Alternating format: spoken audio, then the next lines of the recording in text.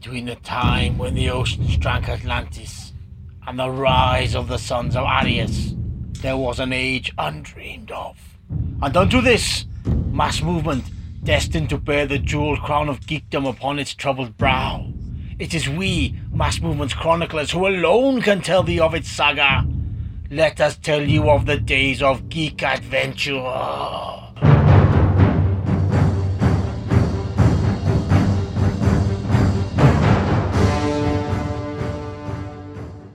Welcome to another Mass Movement Triple Threat special. This time we're going down with Jughead's Revenge, Blast, and Fahrenheit 451.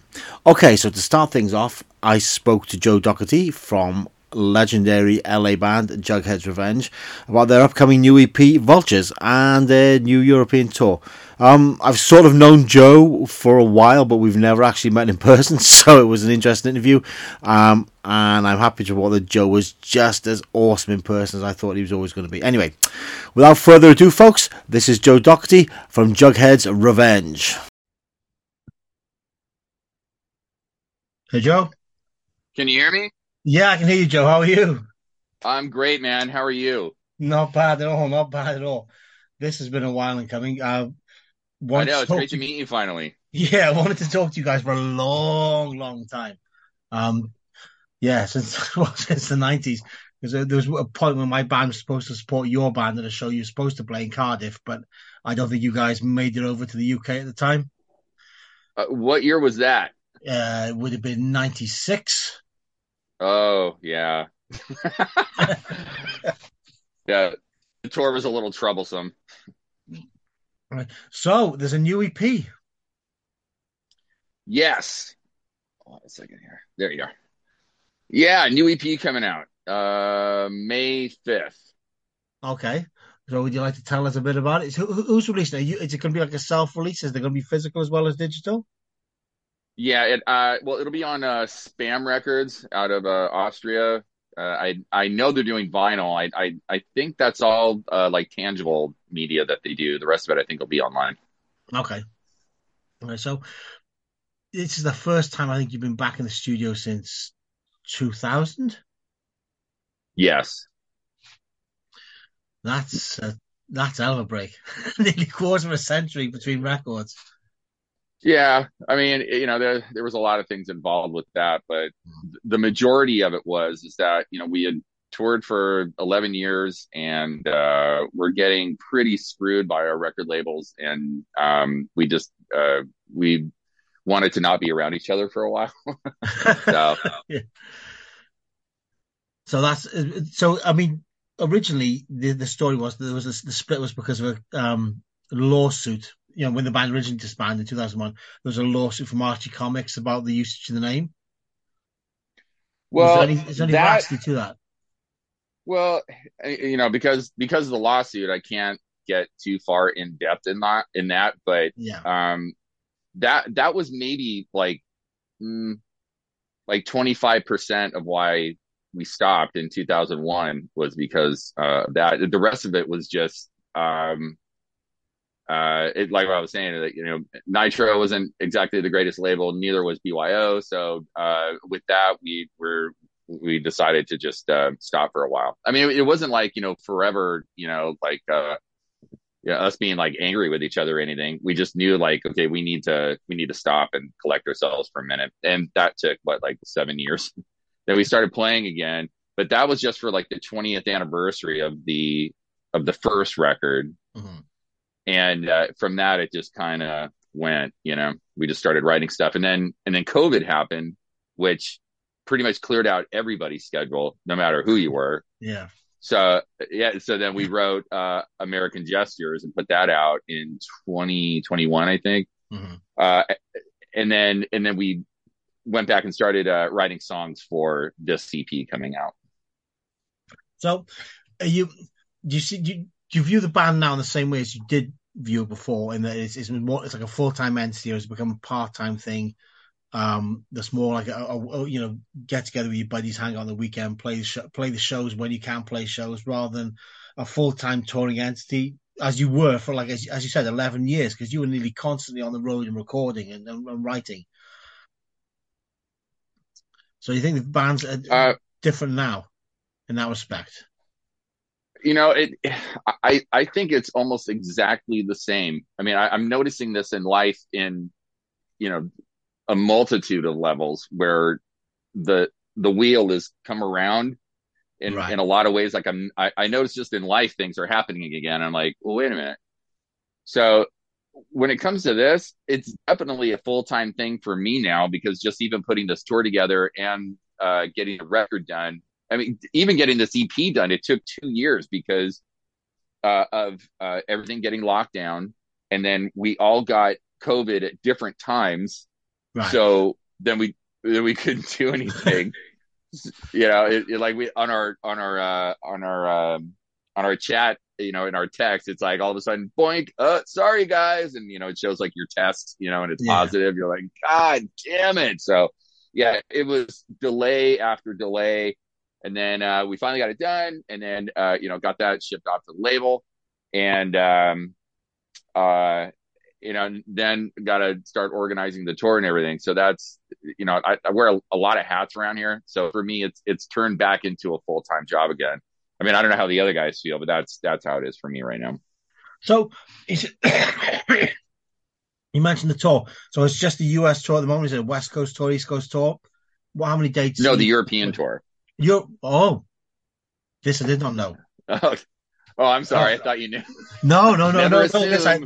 This I did not know. So are you heading our way to the UK?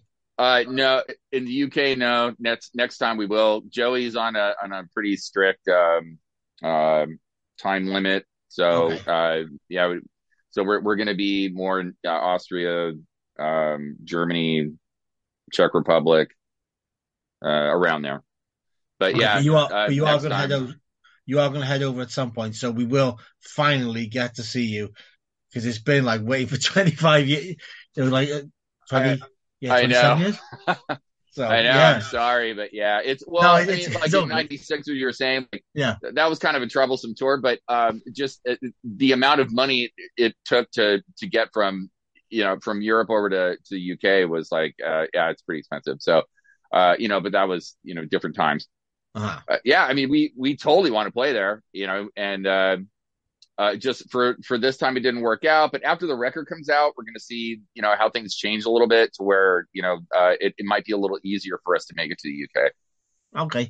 I mean, one of the things that becomes glaringly apparent to me, at least when you listen to Vultures, is it's immediately a Jughead's Revenge record. There's no doubt about who the record's by because you have your own sound. And I mean, it always amazes me that more people don't acknowledge you as being sort of one of the pioneers of that California sound, sort of really highly melodic, fast pop punk sound with lots of hooks and lots of and really catchy choruses. So, do you ever look back and think, Christ, I wish I was making that NoFX money. I wish I was making that lag money. Do you know what I mean? Because you were there at the beginning, and it also sometimes feels like you're overlooked and neglected, almost. Yeah, I definitely feel that way. But I mean, that's at risk of sounding like you don't appreciate my genius. So like I don't want to be one of those guys, and, and uh, and we're really not that kind of band. Like yeah, we've never been fame chasers. You know, uh, yeah. I mean, some some recognition. I don't know. It's hard for me to even describe it because yeah, we were there at the beginning of that whole thing. Yet, mm, we got left at the station in some ways. Why? I don't know. But at the same time, like we never really think about it because we weren't looking to be stars, or we didn't feel like we were participating in a popularity contest, because right. especially being in a punk rock band when we started Uh, in '89, that was like the dumbest thing in the world to do. As far as in LA, there weren't any punk shows really. I mean, like not many anyway. I mean, everyone was trying to sound like the Red Hot Chili Peppers and Jane's Addiction, or yeah, both. So uh, being in a band that sounded like us, especially early on, it was. So we went in just knowing like, oh, well, people aren't going to like it anyway. So then 93 comes around, and then that's when that sea change was started. And then 94, it just really, it exploded. I don't know. I mean, uh, I guess we're kind of like the 13th floor elevators of punk in a way, where it's like all these other bands were like, all these other psychedelic bands were like, oh my God, these guys are great. But then Yeah. nobody ever heard of them. So we're kind of in that boat. But, it doesn't bum me out or anything, because we didn't go in like a lot of new bands now are going in going, I want to be a punk rock star, Right. and we never thought of it that way. But yeah, NoFX. Well, Joey could have had NoFX money. He was in the band for about 10 minutes in between Steve Kitweller and Hefe. Right. But It's in the book. there's that thing as well, because there's that track you released, Parliament Horse, which always feels like you're flipping the middle finger at the whole thing. Where it's like, we don't care about that. We're not here for that. We're just here to play. And Yeah. it's like a perfect expression of the sort of rage that the other bands should have been pushing, that you guys still were. Yeah, Yeah, but because a lot of those bands were, you know, they like once Green Day happened, yeah, everybody started smelling blood in the water. So it was, a lot of bands would talk a good game of, what? Oh, you're a sellout, or you're a sellout. Like that was a huge thing in the '90s. Everybody was calling each other a sellout. I mean, nobody was calling us a sellout, because it was like very clear that we weren't doing anything. It was like in a bad way, that they're like, wow, you're not a sellout. But a lot of these people, they would point fingers at everybody else. But then privately, they would be telling me like, oh, I had a meeting with this label, or a major label, or right. this major label, or dude, we had a meeting with Madonna, dude, isn't that crazy? I'm like, yeah, it's crazy, but why were you there? So, uh, you know, um, it's Parliament Horse was exactly about that. I mean, even the whole title of the album, Images Everything, was Yeah, about how it became more important that your look was, or your persona was more important than the songs you were writing. But if you go back and look at like the first Decline movie, and you see all these bands, Fear, Circle Jerks, Black Flag, they look pretty normal by like today's like or right. or by a punk rock standard. They're all just wearing t-shirts and jeans and had like shaggy hair, except for Dukowski, who had a mohawk in one scene. But that was our blueprint to punk. It was Southern California punk rock, Circle Jerks, uh Germs, Flag. But when you look at those guys, they look pretty normal. So to us, it wasn't about projecting like, look how punk I am. So that's what Images Everything was even about. Parliament of Horrors was just more of an elaboration on, record labels too. Right. How at the time, it's labels love to talk a good game about, being indie or punk or whatever, but then they just don't pay their bands. And then when the bands say like, hey, we need this money to go back out on tour, say like to make it to Cardiff, Right. but when everybody's keeping your money, it's like, well, we can't afford to do anything. So that's where all that came from. Because it always struck me as odd that from BYO to Nitro, and because you would have been more at home on Epitaph or Fat as a band, rather than Nitro, because it always felt like Nitro were plowing everything they had to AFI and the Vandals, and just ignoring the rest of their catalog, the rest of the bands on their roster. Well, I'm glad you noticed it. Yeah, Well, they love Guttermouth too. Like that was the yeah, thing. We got signed to Nitro the same time that AFI did, right, and the Offspring were taking AFI, the Vandals, and Guttermouth out on tour like constantly, and we're like, hey, do you think that we can get in on some of that? And they're like, no.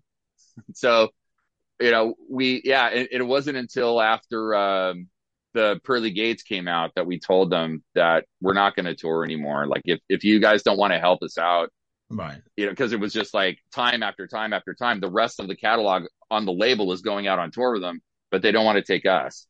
So yeah, we're finally like, okay, we're done traveling around in a van, while you guys are, doing this. So it was 2 weeks after that that the Offspring contacted us and said, okay, we'll take you out on tour. So yeah, they took us, to Canada, and okay, that was cool, but we already still had it in our minds that we were coming towards a break, Right. So, but yeah, they Nitro. Well, I mean, geez, the bands that they signed even after us, they got even less attention than we did. It was just insane because, I mean, ironically, I mean, AFI were always going to go and do the goth thing. They were always going to head in that direction. And Guttermouth, Mark's always just flipped his middle finger at everybody. He just wanted to fight, literally cause as much chaos and mayhem as he possibly Sure. can. And the Vandals have always been sort of like you look at Joe and he's doing TV and he's a lawyer back then. It's always more of a part-time fun thing. So ironically, Mhm. it would have been you guys that would have sold the most records for them if they pushed you, and maybe help the label retain some of its punk credibility at the time. Yeah, I don't know. You would think. I mean, we thought. I mean, because there were so few bands on the label at the time. Yeah. I thought, wow, this could be like the next Fat Records. But I don't know if Dexter had that in mind. When Mike started Fat, I specifically remember that I was interning at Epitaph at the time. Right. So, when Mike was saying, "Hey, I'm starting to label," and he went with it. He wanted to build an empire the same way that Brett Gurwitz did. Right. With Epitaph, and he did absolutely.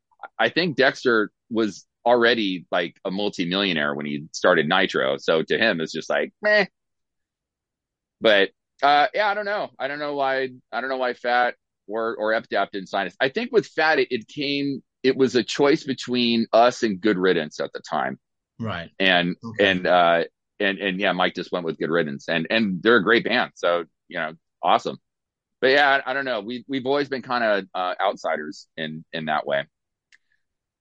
Yeah, but another thing about you being outside is you've never been afraid to speak your mind. You've never held back. You've never gone, well, we might offend this person, we might offend that person. You just plow straight down and said exactly what you mean. And the same is true on Vultures. There's no bullshit. There's no sort of skirting around the issues. You just get directly to the point and say what you've got to say. And of course, Well, it helps. thanks. You got the tunes to back it up. That really helps, because Yeah, God damn, new record is good. thanks, man. I really appreciate it. I mean, I was saying like we worked pretty hard on this one because yeah, just of all the fires that were popping up that we had to put out, and yeah, so but yeah, I mean, I don't know. We have always been that way because like I was saying, like when we first started, it was like it wasn't like a cool thing to be in a punk band Uh-huh. in LA at the time, or a new one anyway. I mean, because Bad Religion, they were already their own thing. But so if we were going into playing music, not expecting anybody to like us, then we didn't really mind just being honest about what we thought and how we felt about whatever. And sometimes that got us in trouble, with our record companies. But as we saw later on, it was like, well, I'm glad I said that because you guys wound up fucking us over anyway. So Yeah. But I mean, is it, how much more difficult is it to get in the van and head out now that you're in your 50s than it was when you're in your 30s and even in your 20s? Because that's got to be much harder in itself, and it's got to be a more daunting sort of thing to do. kinda, yeah. That's why we're just a little more selective about what we're doing. I mean, like with Joey's schedule, we couldn't spend any more than 2 weeks on this tour, so it wasn't enough to make it over to the UK, but Uh-huh. or even Western, Europe. But uh, yeah, the I think the hardest part of it is um when well, just keeping the whole operation afloat. I mean, it takes money to do that, So that's the hard part because like we don't have a lot of money because yeah, we don't have Lagwagon or no effects money. So Yeah. that's the hardest part of touring. So what what's the audience? I mean, are you still seeing the same faces now when you play shows that you were back in the 90s and the 80s, or are you seeing a whole new generation of kids coming and checking the band out?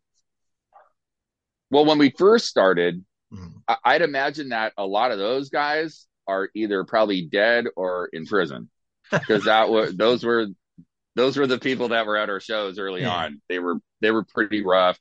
Then like I was saying, like after like 93, 94, things, Green Day, Blink 182 happened and, things got a little nicer. Uh, yeah, I'd say like our demographic now ranges from like guys in their late 30s to guys in their 50s. So So, hopefully with this record with Vultures, maybe like younger people can hear that and go, oh, okay, yeah, I get it. But that's where we're at now. so do you ever miss those sort of dangerous early days of the band? When you play into the people who, as you said, are either dead or in prison, and the whole sort of, I mean, shows had a feeling of excitement and danger, and sort of, you never know what's going to happen next in the late '80s and early '90s, and then all of a sudden becomes almost sanitized, and you know that everyone's going to behave themselves when they go in, and there's going to be no trouble. So, do you miss those that sort of early adrenaline packed in it shows that sort of feeling of wow, we don't know what's going to happen in the next 10 minutes? Oh, absolutely. I mean, like that was at the beginning of when Jughead started Yeah. playing. I mean, I was going to shows for years before that Mm.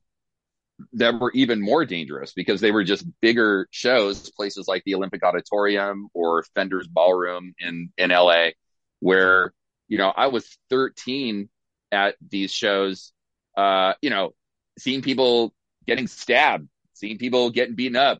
Uh, it was that was part of the formula that made it exciting because the spontaneity of it, or just you can feel it sometimes in the air. It's just like electricity. Uh, Around maybe like to the mid '90s with the Warp Tour, that kind of homogenized the punk scene in America. I think. I mean that this is another opinion that's going to get me in trouble with everybody here, but like, oh, don't say anything bad about the Warp Tour. It's like, well, we never played the Warp Tour. You Right. know, we got offered, I think, 3 shows, and they were in Texas or something. It was really far away. We didn't do them, and then after that, it was like they blew us off. But we're happy about that because you know they like when I was going to shows before I started a band, it was like you get dropped off with the junkies. With the Warp Tour, you get dropped off at the mall. So you know which is a funner scenario. I guess that's relative, but for me, that was part of the excitement of being at a punk show in the early and mid 1980s, where just about anything can happen. But that was the fun part. Now with the Warp Tour, it's like you're playing in a parking lot of an arena somewhere where the security are basically just like the older guys that's like bullying you at school. You know what I Right. mean? So Yeah. like, what's the difference But of is being it? at high school or being there? But it's like you see all these shows like the Vans Warp Tour and all that kind of stuff, and they're all sponsored. But it's the Vans Warp Tour. It's not just the Warp Tour, but it's Vans, and it's a multinational corporation sponsoring a punk rock tour. When the idea is you're rebelling against the norm anyway, or you're supposed to be. But when you accept the norm, it just sort of becomes like a cyclical non-event. I know. I see, and this is probably exactly why things like not getting signed to Fat or Epitaph happened, was because that's how we felt too. Was Yeah. like the rest of these guys were like awesome, but also it made it really hard for bands like ours to tour during the summer in the US, because either you were ahead of the Warp Tour and everybody's saving their money for that, or you're behind it and they already spent all their money and they're not going to go to your show. Like, I remember one band, they were like, oh, you know what? We're gonna uh we're gonna play it at all the same towns 3 weeks before the Warp Tour, and we'll have like street teams like handing out flyers for our show. And I'm like, oh, okay, like to try to uh you know get on the hype, Yeah. like so and it failed. It totally failed. So it was really hard for a lot of smaller bands, like unless you were kissing the ring to the hierarchy of the Warp Tour, uh, you were kind of out of luck. I had a managing gig on the Warped Tour in 2003. Like we Mm. never played it, but I was working for a band that got on it.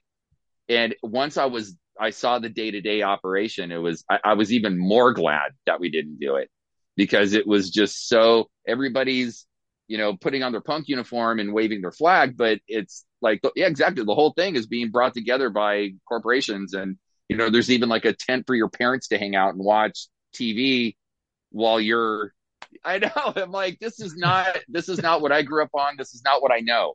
Right. So that's why we never did that. But overall, aside from, the Warp Tour, just shows now are very safe and, which I guess, people are like, well, don't you want shows to be safe? And it's like, well, sure at other shows, but the whole essence and spirit of punk rock was not that. Yeah. It wasn't homogenous. I mean, I have a 13-year-old daughter who, I mean, man, there's no fucking way I'd want her going to the Olympic Auditorium or to Fender's Ballroom. You know what I mean? Yeah. Because those were dangerous. But I don't think kids should be in a scenario like that. Or if you are, be careful. Like I was a kid in that scenario, and looking back on it, at the time it didn't seem like a big deal, but looking back on it, I'm like, wow, where was I? Well, and that's it. But that sort of sense of, I think, as well, that sort of danger, that sort of element where you never knew what was going to happen, helped to build a sort of sense of community. So, and it emboldened the DIY aspect of everything. So you know that if you're going to have these shows, you want to see these bands, you got to do it yourself. You got to bring them in. You got to play the bands. You got to form the bands. If you want to put records Yeah. out, you got to form your own labels. But now, because everything's so catered for and everything's so easy to find, you can go online, you can find any band. You type in a band's name, and their Bandcamp comes up, and you've got their entire back catalogue. Back then, it used to be, well, if you don't see them at a show, you've got to go to a record store, you've got to find them at a record store, you've got to read Yeah. on Massive Rock and Roll or Flipside. But now it's just everything is so easy and so comfortable that I don't think. And this again, this will get me into trouble as much as it will get you into trouble. It's just a case of, would punk rock happen now if it hadn't happened then? I don't think it would. I really don't think it would. Not like that. No. I mean, what you're saying, that's exactly it. That's how I found out about bands. I saw them in Maximum Rock and Roll, and more so Flipside because they were in LA. So yeah, you read reviews or you read articles, and then yeah, you go to your local record store, and hopefully they'll have it. Maybe sometimes they can order it for you, or you can order from like Epicenter through Maximum Rock and Roll, like the distro, mail order stuff.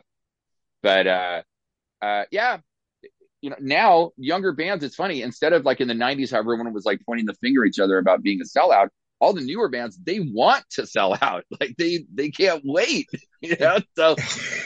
So to answer that question, yeah, I don't think it would happen in the same sense.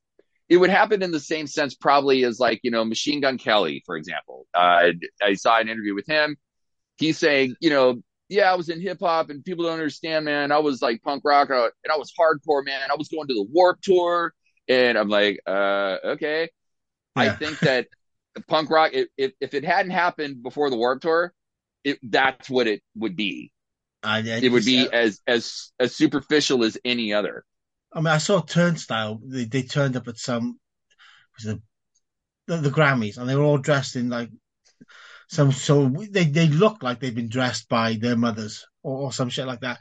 And it was just like, this is hardcore. No, this isn't hardcore. This is, you shouldn't even be there. Yeah, And yeah. I don't know. It's no, I know. I get those moments too where I'm, yelling at a cloud. It's like I'm in work with kids who are 25 years younger than me. They're like, well, what are you going to do this weekend? I'm going to drink beer and shout at the television. I'm just going to do what all men do because that's all we do. We can't. Yeah. I don't get any of this stuff, any of this newer stuff. And it's like you were saying about Flipside.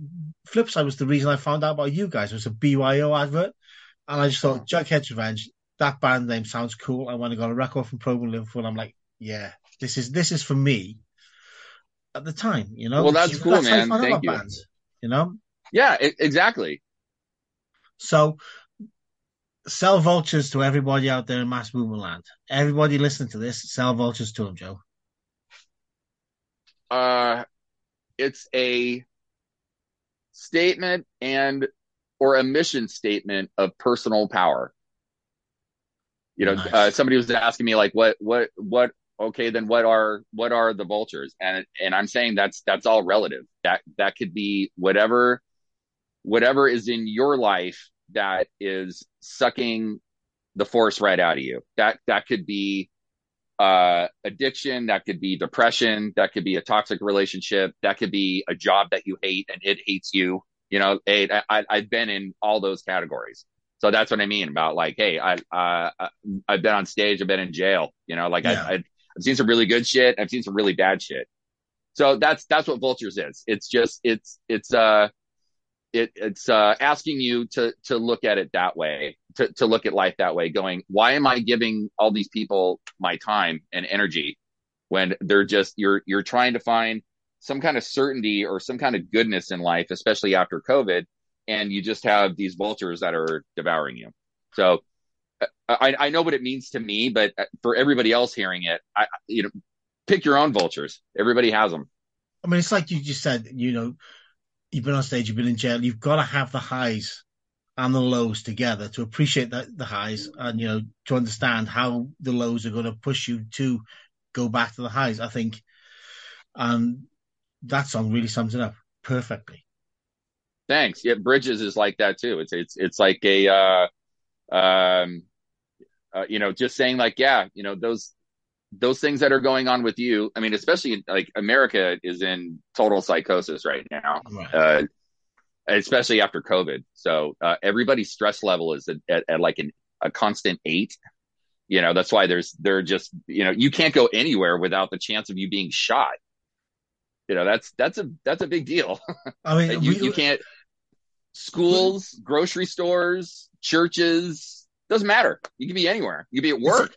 It's just insane because here, I mean, it's the same sort of thing here, but without handguns. So we'd have to worry about getting shot because we don't have them here. But, the idea that you could just be walking on the street and get somebody's having a bad day and just pulls out on you, and that is just, yeah. No, that's what I mean. So, and with Bridges, it's saying like,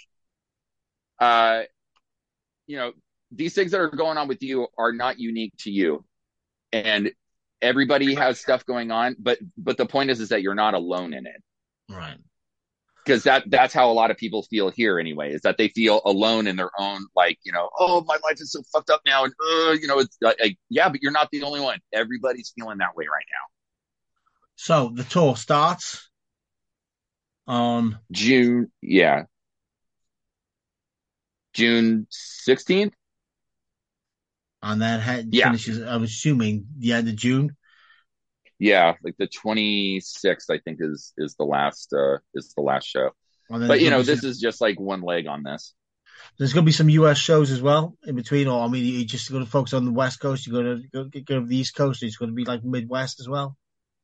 I don't know. Right now, we're just kind of, and this is how it's always been with us. Like we never like make any like plans because. Someone told me one time that nothing's for sure until you're on stage, right. and he was absolutely right. So we just we'll see what the offers are when we get back. I think like after the record comes out and people hear it, then we can go from there. But as for right now, it's like, oh, Jughead, yeah, it's been like what 20 years. So once the record's out and everybody hears it, okay, then decide whether you want to book us or not. Okay. So is there anything you'd like to add, Joe? Well, we're really looking forward coming to the UK. I know people were bummed that it didn't happen on this leg, but on the next leg it will, I promise. Awesome. Well, when you do make it over, I'll see you. And first beer's on me. I would be absolutely thrilled. Well, pleasure to talk to you, Joe. Have a good night, brother. You too, Tim. Okay. Hope to see you soon, man. Yeah, will do. Cheers, Joe. Bye-bye. Bye. Okay, folks, that was Joe Doherty from Jughead's Revenge. Next up, we've got Mike from Blast. Blast are about to reissue Take the Manic Ride, which was originally released in 1989 on SST Records, on Southern Lord Records. In fact, it should be out by the time you hear this.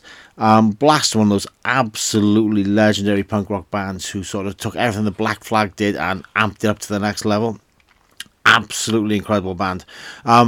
So it was kind of one of my bucket list interview wishes to speak to the band, and I finally got to talk to Mike.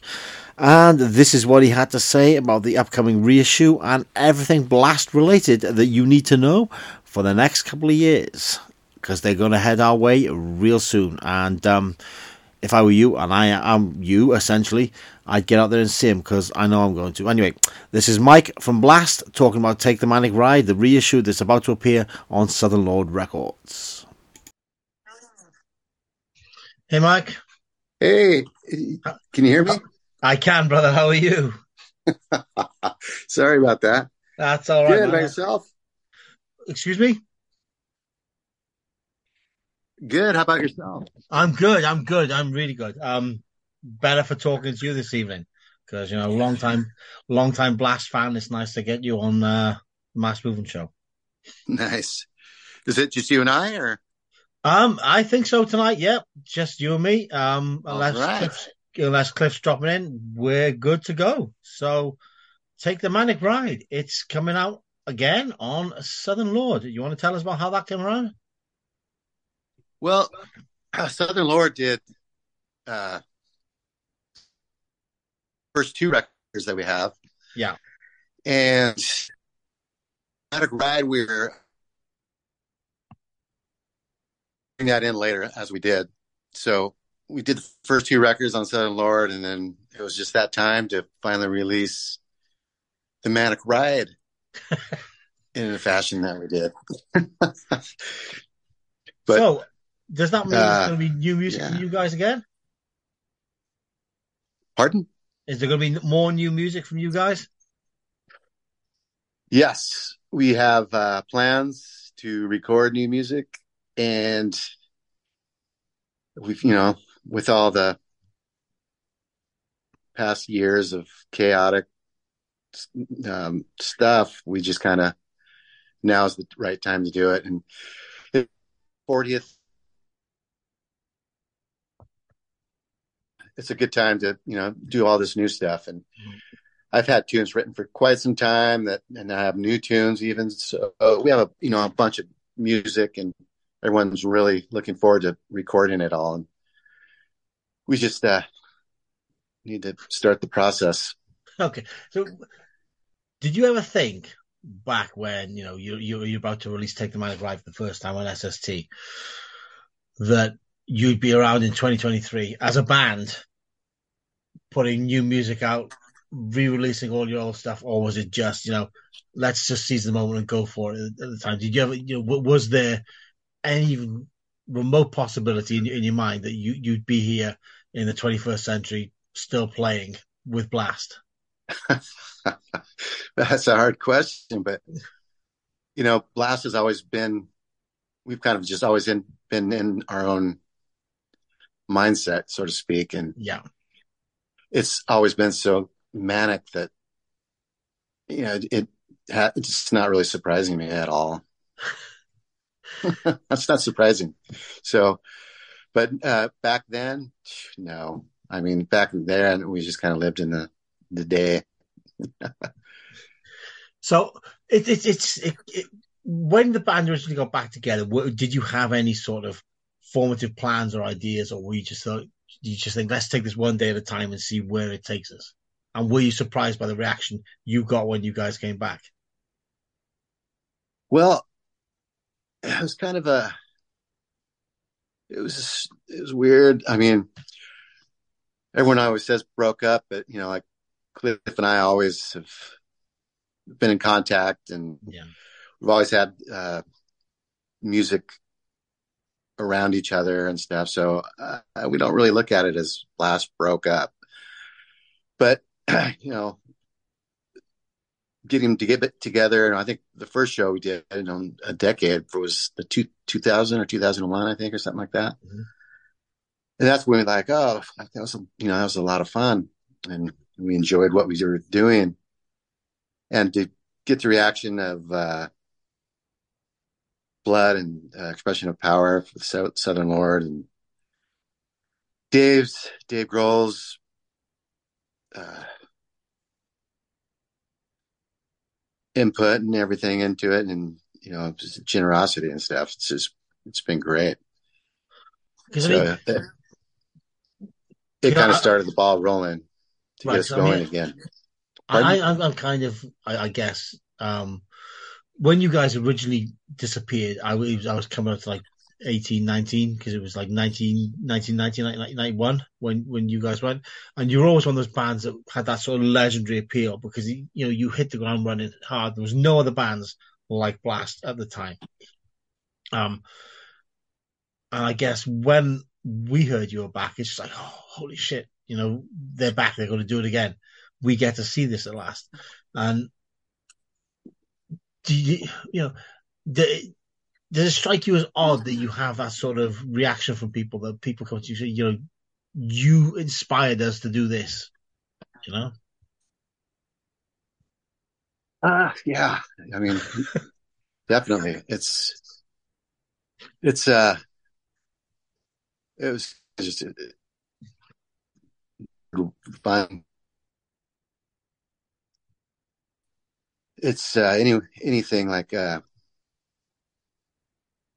people just uh, either attacking us or appreciating Blast has always been kind of odd, and we've always kind of been in our own little uh, Blast genre because, I mean, in the beginning, it's weird. You go to a Blast show, and back in the '80s, it was like full segregation of different genres of music, and just about all of them were at Blast. So that was kind of really cool. We really appreciated and liked that. And now to have people say, hey, this is still pretty fucking happening, and it stood its time, test of time and stuff. We're appreciative of it, and we like what we did and what we're doing, and so to all those who dig it, thanks. To all those who don't, take a listen a little bit harder. It always seems crazy because you guys never really got like the accord you deserve of being at the forefront of the crossover scene, because everybody says Thanks. it's DRI and it's corrosion to conformity and it's RKL, but you guys were there fucking powering away, bringing it's like a solid fusion of hard rock, metal, and aggressive hardcore and punk rock all steamed in one, and nobody ever says to you, Blast were doing it at the same time those guys were. They were making it their own. Yeah, we were never big on the whole promotion, sell yourself thing. We just kind of were into our own thing, and we thought, hey, if we do this thing, music will speak for itself. We have so much, heart in what we do, and we love what we do. We never were big on the whole ego, sell yourself. This is a business type thing. We just like what we did. I don't know if that answers your question, but maybe we got a little help from Grohl and Greg Anderson, honestly, to get us off our ass and do this thing again, because when you don't have that backing and you push yourself with all, hey, put me out, this is the best music I'll do, blah blah blah, whatever, it's hard to actually do it. Right. But we can go into our practice room and be totally satisfied. We don't need that festival of that picture with 30,000 people in the background to make us happy. It'd be nice to be able to fund this, to be able to do what we want to do. That'd be great. But we just never into the whole.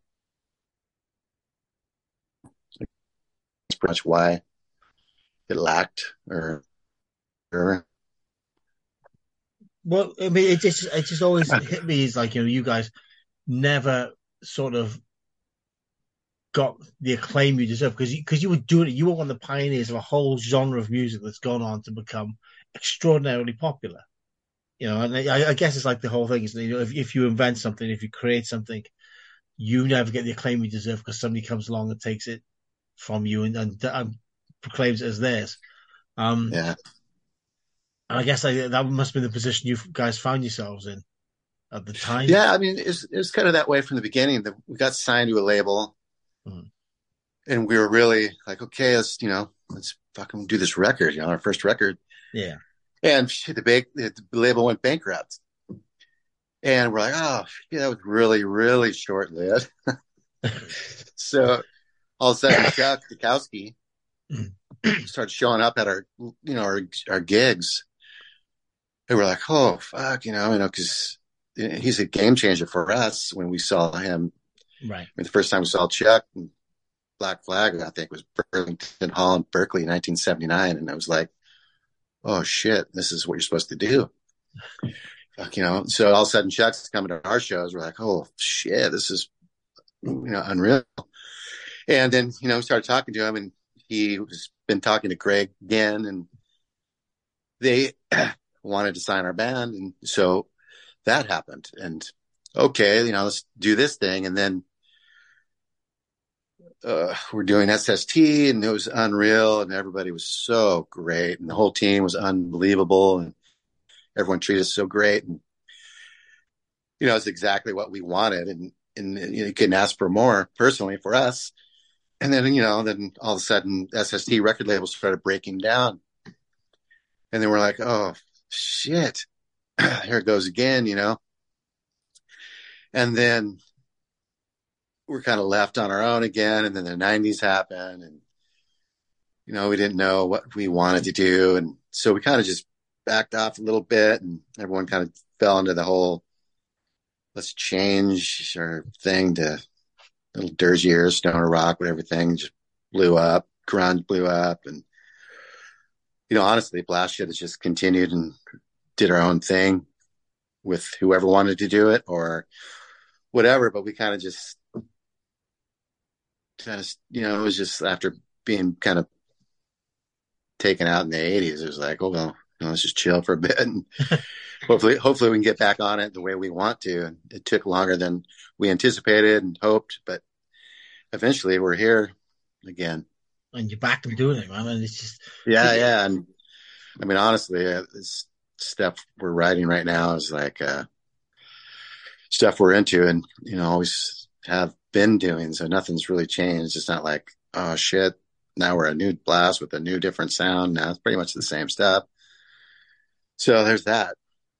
But I mean, it's got to be like, because it's what, with 40 years of Blast, and to keep doing the same, to have that unique vision to keep doing it. Did you ever think about maybe, well, can we incorporate this or do that? Because it just seems like you've had this vision and you've stuck to it relentlessly. There's been no sort of, I mean, the sound's evolved, but in a natural way rather than a forced way, if you get what I mean.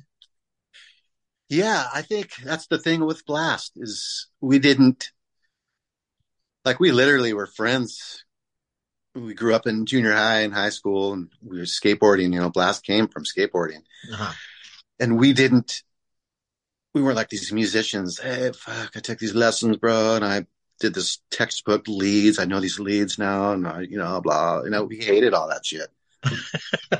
I mean, to be honest, it's like we did Blast who we are, so it's pretty organic. I mean, it came from our influences and what we were into and who we are. So nothing's really changed, and I don't think we can get rid of Blast if we wanted to.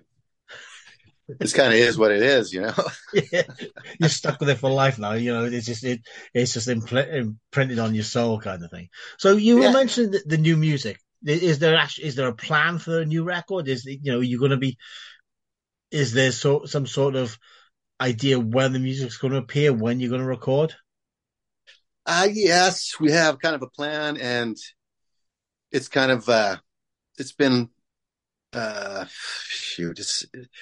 we were playing with Joey and everybody, and he's been so busy with everything he's doing, and it's been really hard to get everyone together, on the right time and with the right people, and to actually come up with a game plan where it was like, okay, this is it.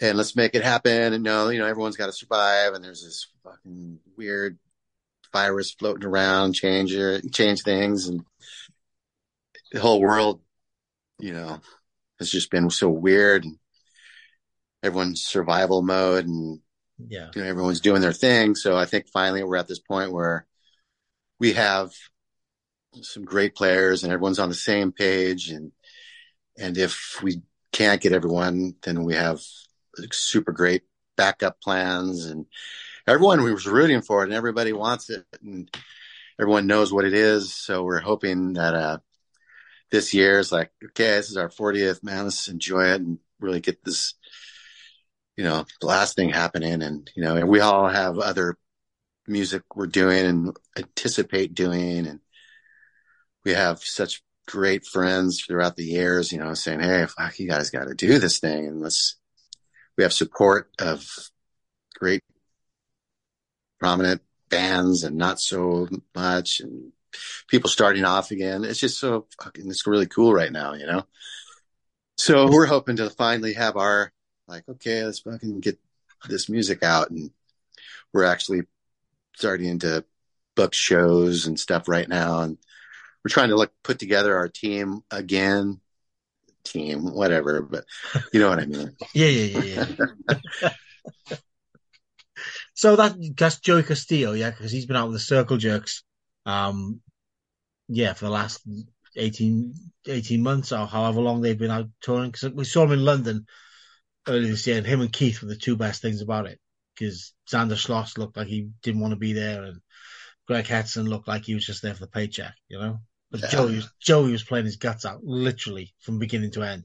And it's like, oh fuck, that's a dude who wants to be up there playing this kind of music. So is Oliveri still with you guys as well? Yeah, Nick wants to do it as well. He is another super busy guy. Yeah, and coordinating Joey and Nick together has been a challenge. Yeah, So I know, Joey really loves Blast. I mean, wholeheartedly. So he wants to do it, and he's going to make sure he does do it. And it's all up to him, and Nick, he wants to do it as well. And he's just been so busy with everything. Now we're at the point where if we can get everybody together, that's what's going to happen. I mean, now the Blast train is actually rolling, and whoever's there is going to be the ones in it, right, and on it. So now, hopefully, we're in that point where it's like, no one's gonna hold it back anymore, and just, the plan has always been those guys, and we dig our original guys, we dig other guys that are on the backup plan, and so it's just now we're at the point where, okay, now the Blast thing is going to happen one way or the other with who or with ever. But it's just kind of fucked that it's that way, but it's kind of cool. And the same concept that, Blast isn't that cheesemo band that we're going to go, hey, fuck, let's just do it, whatever we can do, put it out there. And it's never been about that, never will be. And, it's not a textbook band, and thank God or whatever, it's not. We really appreciate what we have, and we're not going to ever, not looking for that. Because it wouldn't be Blast or that ego stroke. If there was like a textbook or set of rules, it wouldn't be Blast anyway, because you wouldn't have that sort of manic energy. And and talking about manic, we're back to Take the Manic Ride again. So when it came to doing the record, was there anything that you wanted to do differently this time? With the reissue with Southern Lord. I'm not sure what you meant. What, use that again? So with the reissue, did you have like a vision in mind what you wanted it to be like? Is it remastered? How does the reissue differ from the original issue of the record? That was a tough one, actually, because we even contemplated redoing the record, playing it and stuff. Oh, I mean, was like, shit, should we just do this again, or should we, dig into the same recording and redo some guitars and vocals, or should we? We contemplated every aspect we could possibly do, and we kind of thought this was a really good way to put it out, because it kind of held true to what we did, and it was already done, and we've already came across different ways and still hold true to what it was. So we kind of thought, shit, it's kind of the 80s 9, I think it was what it was. So if we re-record a couple of those songs, it'll be more of a different record, and we'll leave true to what it was, because I think it would have been a mistake, not a mistake, but it would have been just kind of a bummer not to release what it was already. Right. So if we might still do some weird stuff, like take 4 songs from each record and redo them now again, instead of a live thing, or do a live thing, or maybe a live studio thing. There's just so many cool things we can do now, or make it fun, I mean, you see our peers bands, you see Fu Manchu having fun, and COC's having fun, Downs having fun, Melvins, everybody that we grew up with are kind of doing it. I mean, if you look at Black Flag now, they're doing their thing, but it's not what we would want to do. Yeah. You know what I mean? I'm not saying that as as being a dick or anything. I'm just saying that, like, we want to keep Blast as true as possible, and we don't care for the punk rock. Hey kids, look who we are. I'm not into that. But it's just so. Example, the whole Vegas festival thing. You got Punk Rock Boy, and the Psycho Festival, and which one could you guys play? We could play them both, if we want, but we'd probably always fit in more to the Psycho one, because the punk rock thing is kind of taking a turn into something we've never been into. So, I mean, to be honest, but that's where our roots are. So it's a cool thing that if you want to see what, like, there's certain bands, that can do that. Like Melvins obviously are enjoying what they've always done, and they haven't messed around, and we're doing the same thing. So does this mean there's going to be another tour in the works? Are you guys going out on the road? Yes, I think we'll never do a big old brutal tour or get in the van and do a lengthy tour, but you'll definitely see some 2 weeks here, 2 weeks there, and all that kind of good stuff. Okay, so does that mean the UK and Europe as well? Oh, definitely, yes. Oh, yes. This is all right. I'm not just rebellion, not just like, well, we're going to fly over and play Blackpool, because, as cool as it is, there's like 20,000 middle-aged guys there, and it's nice company for an hour or two, but you want to be out there playing Islamic. I will maintain that what you guys do should be club level. You should be there right up front. Thank you. Experiencing it, Thanks. So, yeah, we plan on it. Good. So, last question, Mike. If there was an overwhelming philosophy that could sum up Blast, what would it be? Oh, jeez, my brain is like twisting right now. But basically, I mean, Blast, if you spell out Blast, be loyal and stay true. That's what Blast is, and it always has been, and always will remain. No, nothing hidden here. It's you do what you do and be loyal. Be true. Don't be mean, man. Just be kind. Be, peace. Don't fall into this trap that everybody does. And hopefully we can all be honorable and loyal and friendly and be kind to one another. And enjoy what you want to enjoy, man. Don't. And crank it up to 11 and do things the Blast way, because that is the fucking only way. Yeah. Perfect. Mike, thank you for your time this evening, brother. It's been an absolute pleasure and an honor to talk to Sure, you. appreciate it, brother. Okay. Well, I will be seeing you when you tour, and the first beer's on me, man. Thank you so much, and hopefully it'll be sooner than later. Okay. I am holding you to that as well. Speak to you soon, brother. Have a good I night. appreciate it. Right on. Okay. Bye-bye. Bye bye.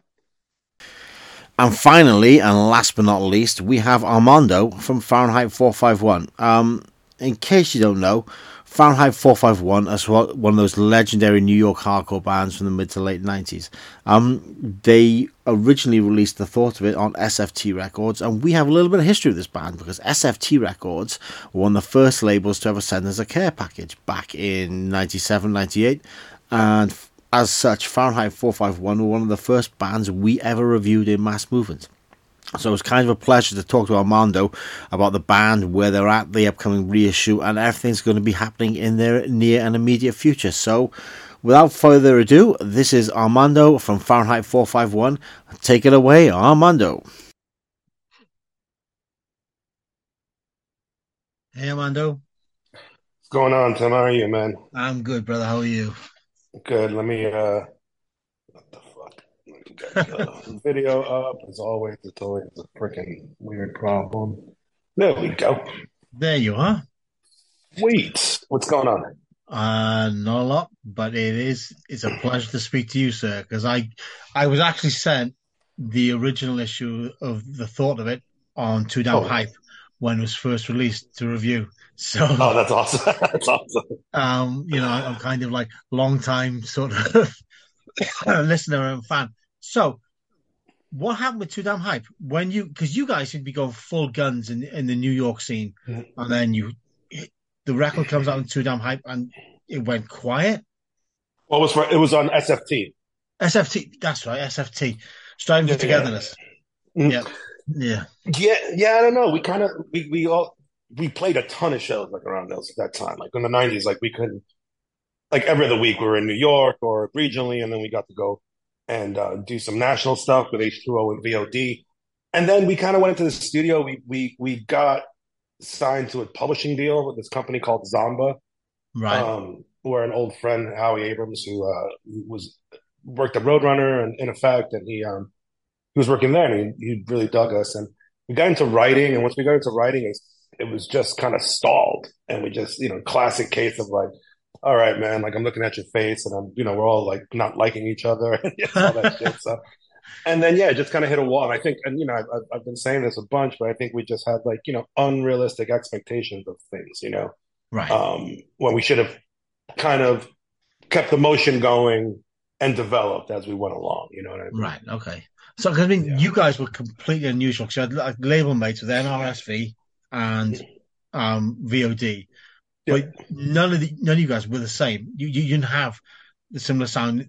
The only sort of linking causality between you was that you were all from the New York hardcore scene. Mm-hmm. And that made SFT, sorry about a really refreshing label. It made people want to listen to you. I think one of the things I always sort of remember is if you talk to people over here about Fahrenheit 451, a lot of people remember you. Less people seem to remember you stateside outside of New York. Yeah. Which is really strange. It's we didn't do a lot of national touring. We did a lot of regional stuff. And it's kind of strange. I find it kind of funny because I'm trying to see if we can get out to Europe. We've never even been there. I mean, we've never been out but you're still States. Like one of these legendary bands here because of that record, Okay. And so how do you come to hook up with Light the Fuse Records and think, well, let's reissue this rather than working on something new? Was it like this it's like a showcase almost, like a showcase record? No, I mean, no, that was it. Just kind of happened, like kind of randomly. Jay over at Light the Fuse, I guess the whole story is he was looking to kind of replicate his CD collection in vinyl, and I guess he went looking for us on vinyl and saw that we never put out anything on vinyl, and he was like, "Shit, like maybe I should do this, right?" And the label hadn't been active since 2005, I think he said, and he was just like, "I just want this record in my record collection." So he reached out to Lenny, our guitar player, got talking to him on Facebook. I jump in, and then all of a sudden we were putting this thing out, it was super seamless. He's been incredible, and yeah, I'm so happy that he decided to do it. I was shocked. I was like, yeah, we'll fucking do it. So came at the right time too, you know.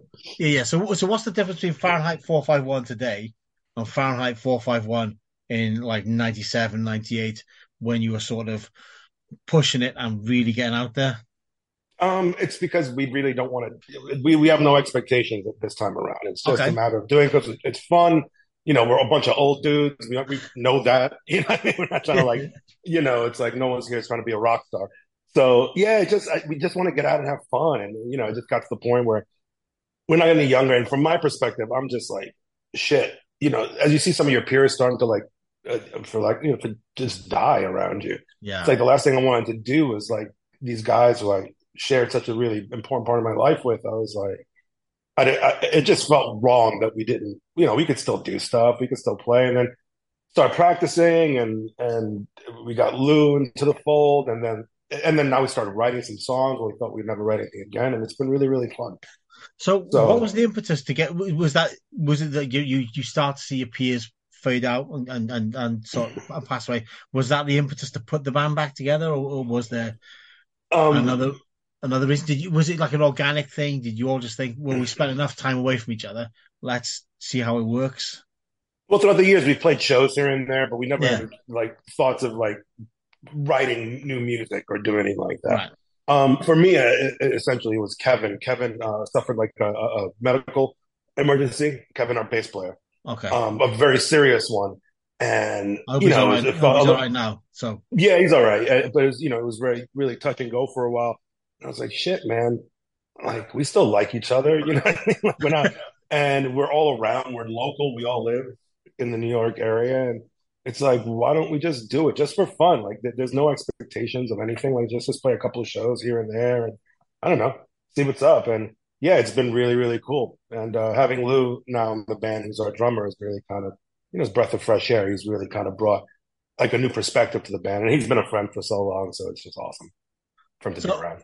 How do you think, from your perspective, from being part of the scene in the 90s and now, how do you think the New York scene has changed? Now the CBs has gone, and is there a new focal point for the scene? Because I'm really liking what the scene is now. I mean, I think it's just like so many bands and so many there are venues, but it's not like, I think we had iconic venues back then. There was the Wetlands, there was CB's, there was Coney Island High, things that lasted for a long amount of time that were looked at as the centers of the scene. Right. Now it's not like that. Now it's just kids playing, and I'm shocked at how many of these bands are touring as much as they're doing. Like, you see a lot of these newer bands, you're like, holy shit, like they're getting out there, and I love it, and I love the energy. I love the fact that kids are. I mean, even we played a show at Bowery Electric that we did a free show for one of Drew Stone's things, and it's a lot of younger kids, and they just go out and dance, and there's no pretension. You know what I mean? A band comes in, they play, they dance. It's been really refreshing to watch that. They react to it. Yeah. So I'm into it. The only difference is I think there was just older. I mean, it's a kid's game, and at the end of the day, I think with a lot of it, and young kids drive this fucking thing, and if they're doing a really good thing, I don't know. I'm just happy that it continues to be what it is, and it's bigger than it's ever been now with all the bands that are actually achieving success. So, I mean, we're talking about about it being a kid's thing. How does it feel to be the old dude in a young man's world? You know what I mean? Because I am consistently aware of this. Whenever I'm at shows, I am now the old guy who stands in the back with his arms folded, just sort of nodding along and tutting to himself. What's your experience? Just swaying. Yeah. As long as my knees hold out. Yeah. Well, yeah, that's the problem. I think in my mind, I always think that I'm way younger than I am until I walk in front of a mirror or my body starts hurting from standing up for too long. But it feels great, man. It's like, we make fun of it. It's like just like old people do, and just like point at kids and, make fun. But it was like, I don't know. It's just, I think it's awesome. I don't feel any type of way out of place. You know what I mean? Like, I always thought I would feel out of place, but as long as I'm into the band, I'm enjoying it and meeting new people, which is always great. I think that's always like the part of it that's the draw. You mentioned you were writing new songs. Are they also, are there plans to release them with Light the Fuse, or are you looking to find another label? And how's the whole writing process come along, and when can we expect a new record? We're hoping that someone will want to put it out at the 7 inch. No one, we haven't decided on that yet. The writing's been great, which is something that used to be such a point of contention between all of us because that's my least favorite part. I think besides rehearsing is writing. Sometimes I like performing and stuff, but Yeah. It's been great that we've been able to like talk and just kind of work through things and kind of working things to find a finality to it without it being a constant reworking of everything, which is always the problem. And we've been really, really part heavy. You listen to some of our songs; it's got like fucking 6 parts in it. Trying to figure out the balance between what we do and also just being concise. So it's been cool, man. It's fun. I'm having a good time. Yeah. So what I'm kind of wondering is you still following the old blueprint? Does it still sound like Fahrenheit 451 to still have that sort of punch that you guys always had? I think so for sure. I think it's got a little bit more it's a little bit more concise. Okay. A little bit more focused, I think. But yeah, it definitely has the punch. It's funky. A lot of it's like super dancey and funky. Bob your head shit, it's just like what we do. It's just like being, city kids. And having all these different styles like all around us, growing up with that. But yeah, it's still gonna have the same flavor. It's yeah, and as far as when it's gonna come out, I don't know. I mean, we're hoping to wrap them up in the next couple of months, and hopefully we're gonna play one of the new songs. I think we're looking to play it on the June 10th show we're playing in Brooklyn. Okay, so playing Brooklyn, playing in New York, what are the European plans? Because it's time for you guys to head our way and put the word out there. Who wants to bring us out?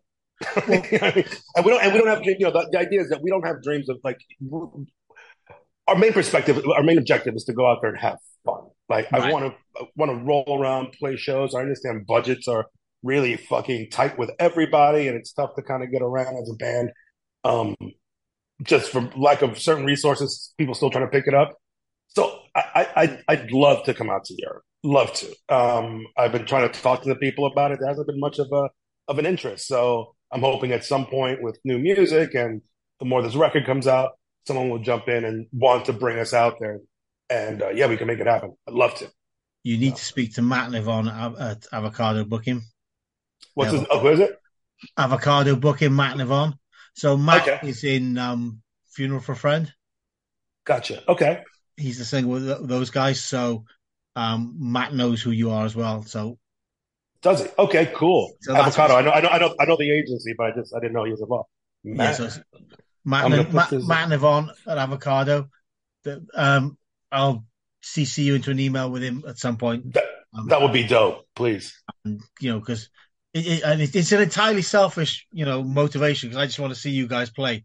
It's a bucket list band, ticked off.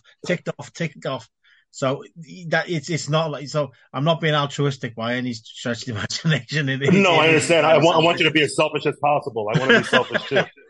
All I want to do is because I want to go out there. You know what I'm saying? It's like I'm hoping that people will show up, but I want to go out there. So, do you think that age has changed your lyrical perspective and the sort of subjects you broach with the band? No, not at all. I think it's kind of the same stuff. There's enough shit happening in the world and stuff around it. It's kind of, it's one song that's kind of centered around just what's been just life, and one is a love song, which is basically what we do. I mean, it's just like love and looking at the world and trying to keep a positive perspective. But yeah, it's kind of the same stuff. Melodic and just just groovy. But yeah, lyrically, I think I'm pretty much sticking to the same themes, I think. For sure. So how do you think the outside reaction to the news that you guys have come back has been in general? Because from my perspective, it's been overwhelmingly positive. So, that's always a good thing. No, for sure. We were always one of those bands that were outside the box a bit. I think it's like we don't fit a mold very easily. Yeah. And I think sometimes, though people know who we are, it's like, oh yeah, I've heard your band before. I've done this. It's like we never were that. We never really broke out. I'm thankful that there's people who are buying the record and are interested in or want to put it out and want to listen to new stuff. So I think the reaction has been great. I'm hoping that the new songs people will dig it and just come out and check us out and hang out. Because it's. Go Because I think you guys always had that sort of thing where you were almost like a sub sort of genre band with like Orange 9mm and VOD, those sort of bands. You didn't do the traditional mosh mosh mosh, fast part fast part fast part, mosh part mosh part mosh part New York sound. And I'm just thinking, in my head, it's always like, well, if you guys are going to put a tour together, it's how cool would it be to see you guys go out with Orange 9mm? That would be like the fuck yeah, sort of ultimate bill to just yeah. We had toured with them back in the day too a bit, and with Burns for a little while when they came back. So I love both those bands, and I mean they're basically the blueprint for what we do. Right. And big props to them. I don't know, man. I want to get out there. I want to play. I want to fucking play shows. I want people to come see us. I want people who are curious who never got to see us to just come down and check it out. I'm hoping we can get to Europe. Hoping your boy can hook it up. I'll be in touch with Matt later tonight, so I'll get his email address, and if he says sorry to send you, I will put you guys in touch. Because again, it's not altruistic by any stretch of imagination. I'm too old to be altruistic. It's entirely selfish. It's like let's tick bands off the fucking wish list now, and that's an end of it. So that's perfect. That would love entirely where it comes from. So if you were to describe Fahrenheit 451 to a new scene kid, someone who hasn't heard of you, who has no idea what the band was ever about and is about, how would you describe yourselves? Funky hardcore. Yeah, funky hardcore. I think it's just bouncy, funky hardcore. And yeah, I think that's it. People tend to put all types of other labels on things, like it's like kind of on the rap side. But I think that encompasses that too. I mean, hip hop is also funky, medium and genre. So yeah, I would say funky hardcore. Because that's probably the best, the most. How would you describe it? Because I would say there's more of a hip hop influence. So it's like if somebody listened to a band like the Goats, or they were listening to the Goats, sort of like Grandmaster Flash, and then put that with late 80s hardcore, that's where you guys are in my brain. That's where you've always been, and you throw in some you throw some go-go, and it's just that's what you guys do, and you do it well. Oh, I'll take that for sure. All right, let's do that. Funky hip hop hardcore. Yeah, because so I mean, there's always been a massive hip hop influence in your sound as well. Yeah, for sure. I mean, we're all, like I said, we're all city kids. We all grew up like, I grew up in the South Bronx with Frank. Like, Kevin was in Harlem. Like, we're all like, but we're all kind of like multicultural kids. Ray lived downtown. So it's like, but we all have like love all different types of music. Like I started off liking disco back in the 70s. I was a kid into hip hop because it started where I lived. And I was around and, as a little kid listening to this stuff, and it kind of informed everything, and then getting into metal, and then that kind of got into, so by the time I wound up getting into a band, I was listening to all that freestyle, like everything around me was just like, and all of us are listening to, we can recite different songs from different genres. It wasn't like we were just stuck in this one thing. And we've been going to different shows and listening to different music for our entire lives. So yeah, I don't know. It's definitely, the area and us being from all different backgrounds for sure. So I mean, the point I'm trying to make is hip hop is just as important as hardcore to you guys as for sure, right? 100. I mean, listen to my lyrical style, basically. Yeah. It's for lack of a better word, I make up for my lack of talent with my exuberance, and so I think you're being too harsh on yourself, but self-deprecating a little bit. Yeah. So I mean, do you plan on touring? I mean, with age now, I think a lot of bands have realized that you can't do like a full-on 3-month tour. So it's usually like 2-week blocks here or 2-week blocks there, according to the constraints of life, because we've all got full-time jobs and we've all got families to look after. So is that sort of the plan? So like 2 weeks here, 2 weeks there, or I don't even think we're going to go that far. Nah, I don't think we're going to go that far. I think it's going to be like wherever, some regional shows, whoever, if someone wants to book us on something. Definitely Europe, I definitely want to do and get out there. And Japan, we'd love to do as well. Right. So yeah, I don't think there's any real plan for that. And everybody has like kind of jobs and shit like that. So it'll be like taking time off to go do things. old guy shit. You know what I mean? So again, it's we're a legacy thing. It's like if somebody wants to put us on something because whatever, that would be awesome, and I'm willing to play wherever it makes sense. So yeah, I don't think there's going to be really a lot of touring happening. It's going to be a lot of spotty things. It's just nice to have you guys back. Well, I think that's about it for me, Amanda. Awesome. No doubt, Dude, man. It was awesome talking. It's been an absolute pleasure. That's another tick off my bucket list because, it was an hopefully you'll get to see us. Hopefully you get to see us soon too. Fingers crossed, brother. Fingers crossed. Have a good evening, man. Okay. You too, brother. Bye-bye. Peace. So that's it for this time, folks. We hope you enjoyed the interviews with Jughead's Revenge, Blast, and Fahrenheit 451. And we'll see you again soon. Ta-ta!